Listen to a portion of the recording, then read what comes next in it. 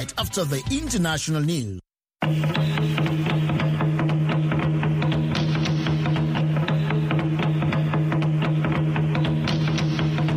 Good evening and welcome to South Sudan in Focus on the Voice of America. I'm John Tanza in Washington, working on this program via remote. Here are some of the top stories making news across Sudan and South Sudan this Monday, September 26, 2022.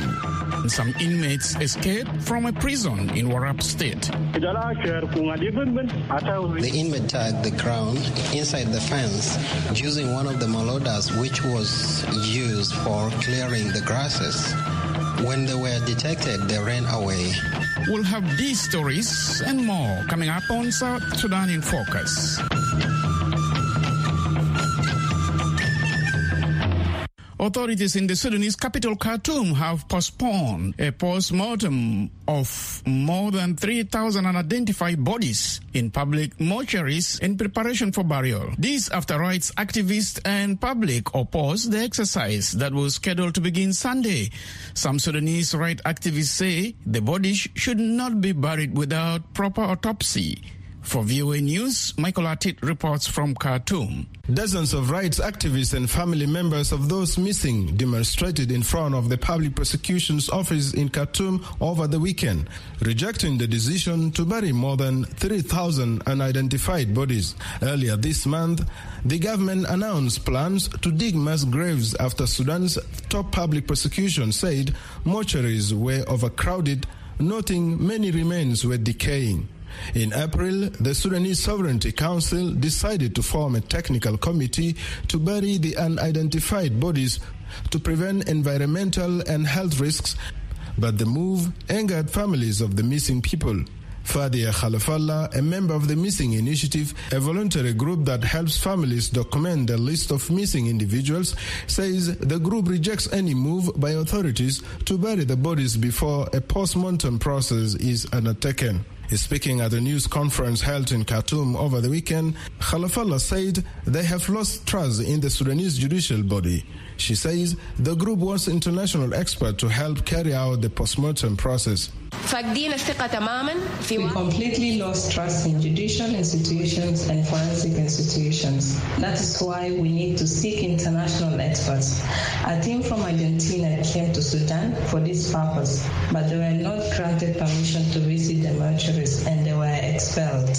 Last week, the investigation committee into the disappearance of missing persons of the public prosecution decided not to participate in autopsies of burial of the unidentified bodies unless it was accompanied by investigations conducted at the morgue with the help of an international team.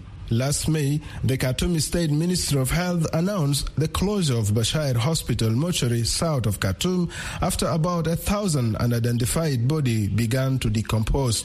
Speaking to South Sudan in Focus today via messaging application, Rihab Mubarak, who lost her 25-year-old brother Musab Mubarak in June 2019 during pro-democracy demonstration, says her family rejects any unilateral decision by authorities to bury the bodies. Mubarak says even though there is no clear evidence her brother's body is among those piled into mortuaries, they do not support the mass burial because it would bury the truth.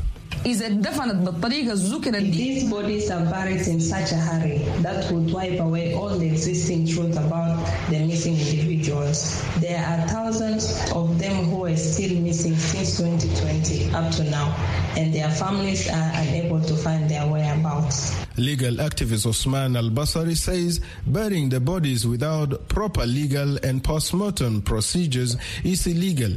He says the bodies have been decomposing due to negligence of the authorities. Basri says any step to wipe away evidence is not acceptable. We don't support piling up of corpses, but we are in support of proper procedures that preserve the rights of the missing individuals, preserve the environment, and preserve the dignity of the corpses. Sudanese legal expert Adil Abdul Ghani says the issue of missing individuals is part of the sacrifice of the Sudanese people during the revolution. He says any legal procedure carried out with the unidentified bodies may delay the justice process.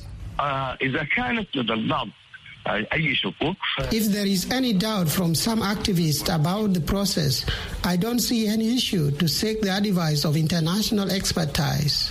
It is true that there was a mistake committed by the former Attorney General, but this situation cannot continue to exist without a proper solution. We cannot keep the situation as it is now.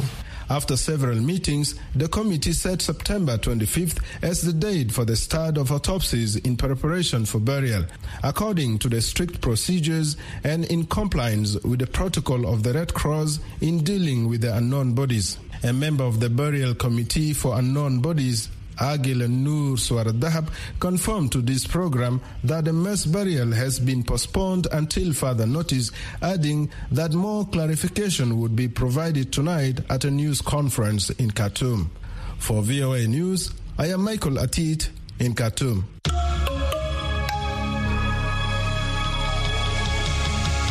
State officials in Kwajok say they are looking for more than a dozen inmates who escaped from the main prison. The acting director of the prison service in Warrap State says 13 male prisoners dug a hole behind the jail and escaped on Friday. General Garang says several security forces, including police and the National Security Service, have been dispatched to search and rearrest the fugitives. For VOA News, Dengai Deng reports from Bor. The acting director of the South Sudan Prison Service in Warrap State, Major General Cristiano Garang, says 13 male inmates escaped after digging a hole behind the Kwajok Central Prison. The inmate dug the ground inside the fence using one of the molodas which was used for clearing the grasses. When they were detected, they ran away.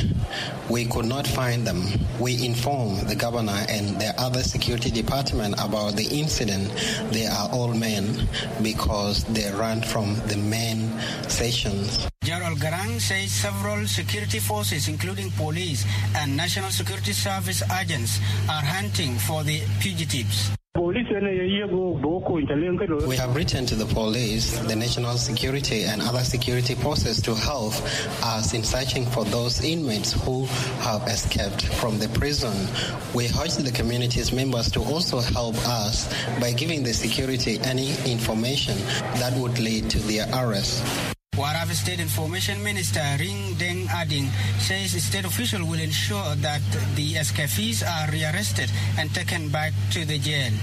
What happened, there was a guy. What happened is that there was a notorious guy who was imprisoned for his crime, and he was sent to the main prison of Kwajok Central. He went inside and mobilized the other prisoners. They were trying to control the prison so that they could escape. Adding called on prison authorities to be more vigilant as they hunt for the escaped prisoners. The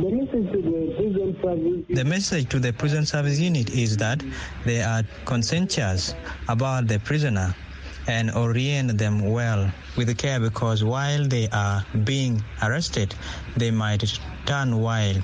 And if you are not aware, even the prisoner can grab the gun and kill you and start shooting. Adding is urging community members in Warrap to remain calm as state authorities manage the situation. For VOA News, I am Dengai Deng in Bor. Malawi's President Lazarus Chakwera says his country faces a number of challenges as his government works to lift its economy. He sat down for an interview with VOA's Peter Clotty on the sidelines of the United Nations General Assembly in New York, which ends this week.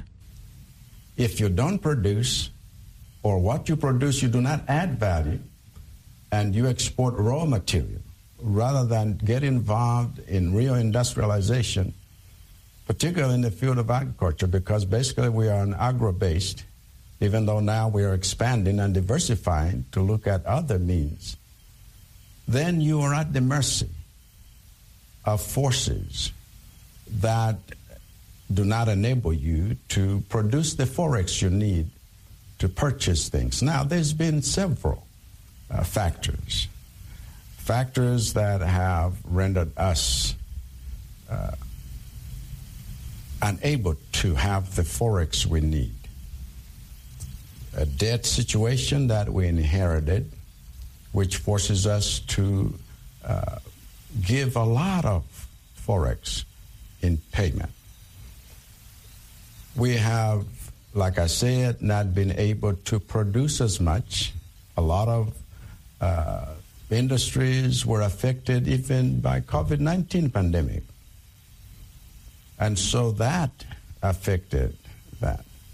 And then the supply chain has been affected as well in terms of prices of things as a result, not just of the COVID, but as a result recently of the war in Eastern Europe.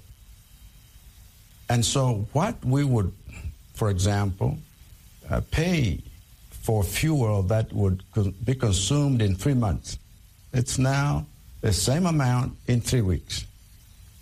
And so that has put pressure on everything that we do. And I'm glad to say that now the fuel situation has stabilized because we had to really go out of our way to say this is a priority that needs to be responded to immediately. And we'll be looking at the other things which we have also set a plan. So when you talk about food and fuels and forex fertilizers, for example, right, that require forex a lot, we are doing what we can do in the meanwhile. But in the middle to long term, the plan is the same. Mechanize agriculture, commercialize agriculture, and have many agro-processing factories. So when we diversify our production, and right now we're talking about engaging or going into mega farm. Now, Mr. President, you've had a series of protests by civil society groups. Sometimes some of your opposition supporters have been protesting. Do you think their criticisms and their protests are justified? Because some people are saying you promised that you are in a haste to develop Malawi, to improve the living conditions of Malawi. Yes. They said you are not doing fast. You are not doing fast enough. How do you respond to that? This is from their vantage point, perhaps a valid point. But you have to understand that we are building institutions. And we are building such institutions that will be able to operate independently and operate according to their mandate and able to deliver services.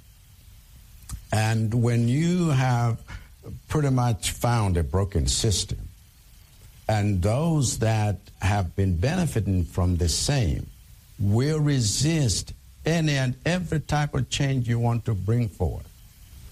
But the Constitution is clear. People have a right to voice out whatever they feel like voicing out, and even assemble and demonstrate. It has to be done within the constitutional parameters that are given, and I let them do that, express that. There are those that then I would invite to say, can we talk about this? Can we talk about this? And people that are able to engage with me, or I'm able to engage with them, the CSOs and others, and there are many groups, not just those. People understand where we're coming from, where we are, and where we're headed. That was President Lazarus Chakwera of Malawi. He was speaking with my colleague Peter Clotty in New York.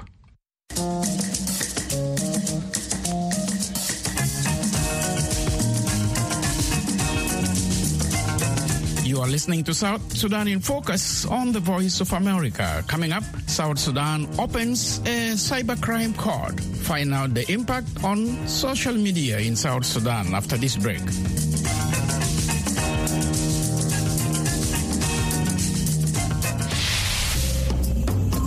What do you think? People speak out on important questions. The question today: how can you help someone dealing with depression, I just give my time to that person and we discuss matter concerning that depression which that person is facing. First of all, I'll find out what is depressing that person. And when I find out the root cause, of course, I try to advise the person according to what he or she is going through. By counseling the person through counseling and then sharing ideas. Maybe sometimes going out for football or watching football, movies, such things can also help. I recommend music, the music therapy. Music therapy in the sense that music has a way of giving a soothing feeling whenever the person listens to music. What do you think? A daily discussion of important questions from VOA. South Sudan has opened a cyber court that authorities say will fight online crimes. Gabriel Isaac Awau, the acting undersecretary in the Ministry of Justice and Constitutional Affairs, told journalists that cyber crimes are on the rise across the country. For VOA News, Wake Simon Udu reports from Juba. As acting Undersecretary Gabriel Isaac Awau cuts a ribbon opening the new cyber crimes court at High Cinema residential area, women ululate while others cheer.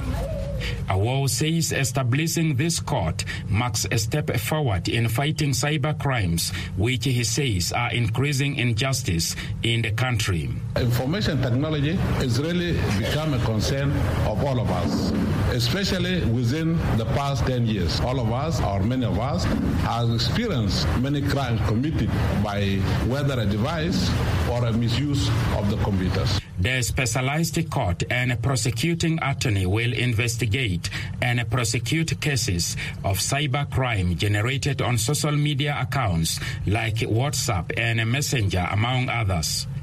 Isaac says crimes being committed with electronic devices such as computers and telephones have harmed South Sudanese society. He says the Ministry of Justice decided to establish the special court because of the increasing volume of cybercrime activity.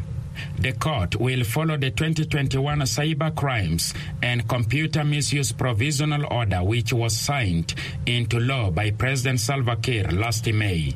At the time the Cyber Crimes Order was sent into law by President Kiir, it did not go through parliamentary proceedings because the parliament was not operational at the time. The law mandates the Minister of Justice to establish a specialized unit to investigate and prosecute cybercrime offenses. Isaac says inadequate resources delayed the establishment of the court. He says the court is likely to face challenges such as obtaining certain information to rule on cases at the meantime. Isaac says a technology laboratory yet to be established will be used to investigate some of the cyber crimes. This is the place where you come and submit your claim. You write your petition, will be investigated, then you will get your rights through the court. We want to tell people that the time of fighting and committing suicide and harming our rest, it have gone. Now we are in an era where anybody legally can get his rights. Some offenses defined in the cyber crimes law include disclosure of a password or privately held data, publication of indecent content, and publication of false information online.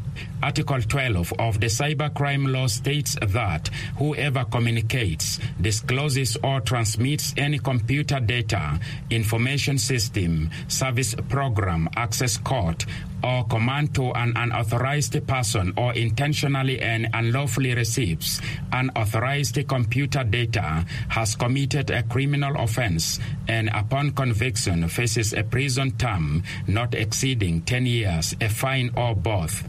Article 19 states that whoever publishes false, deceptive, fictitious, misleading, or inaccurate information or data presented in a picture, text, symbol, or any form in a computer system with the intent to defame, threaten, abuse, insult, deceive, or mislead the public has committed an offense and upon conviction shall be sentenced to imprisonment for a term not exceeding 5 years, a fine, or both. For VOA News, I'm Wake Simon Udo in Juba.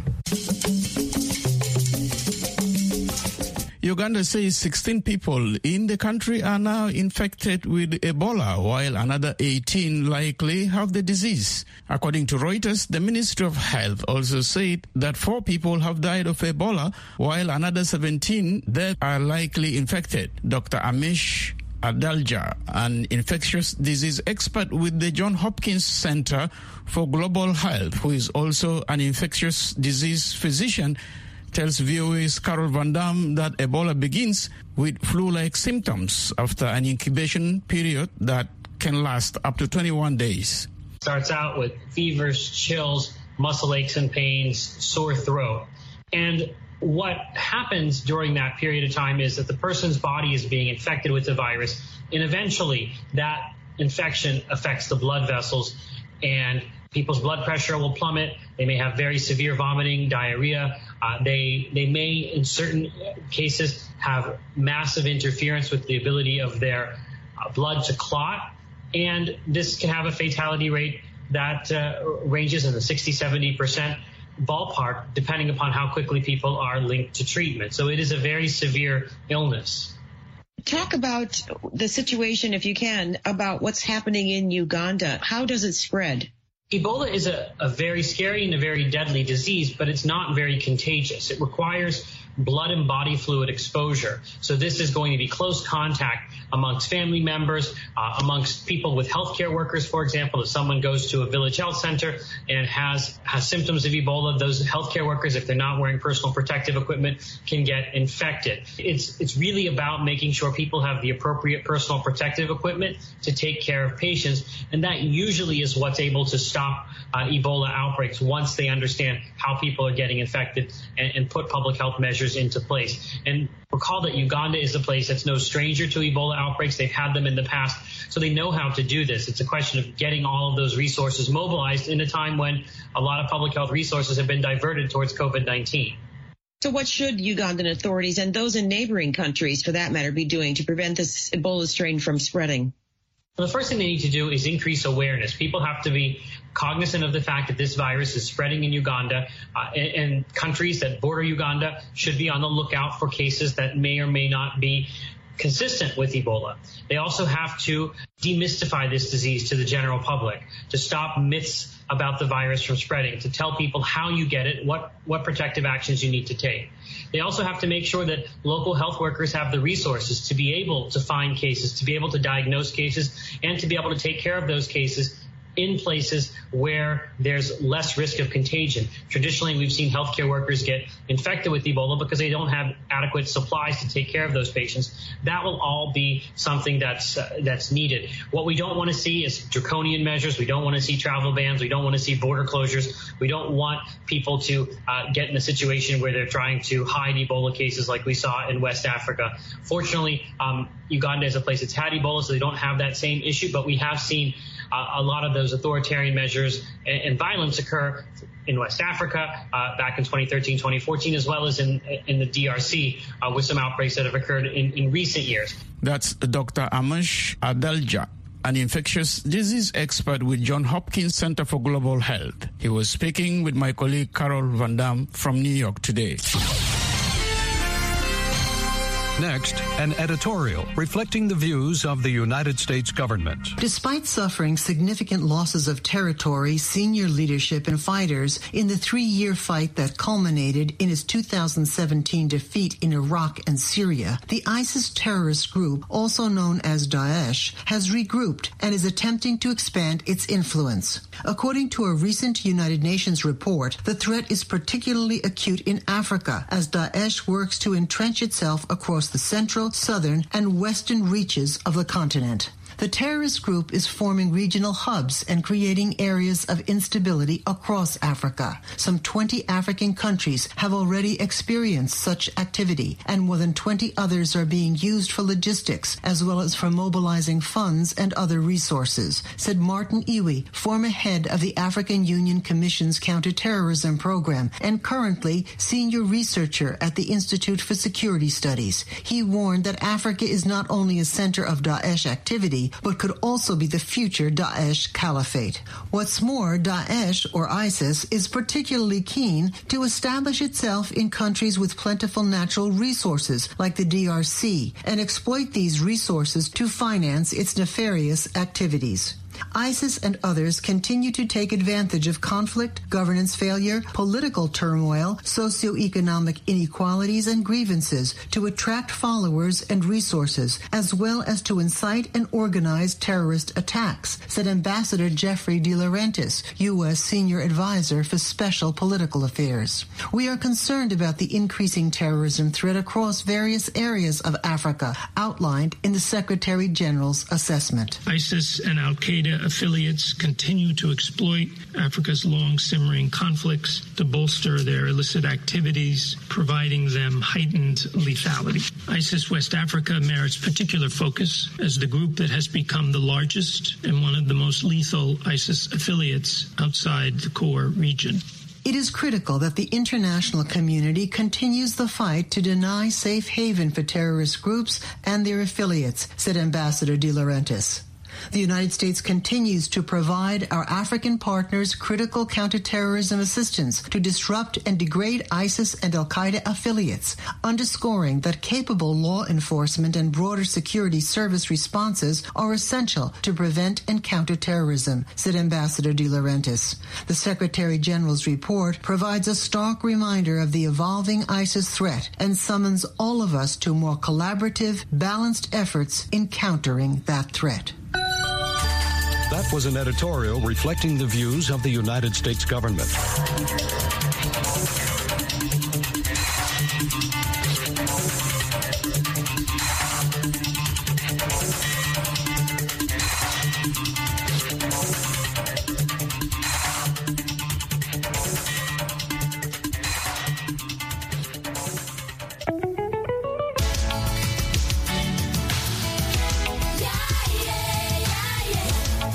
That's all we prepared for you this Monday.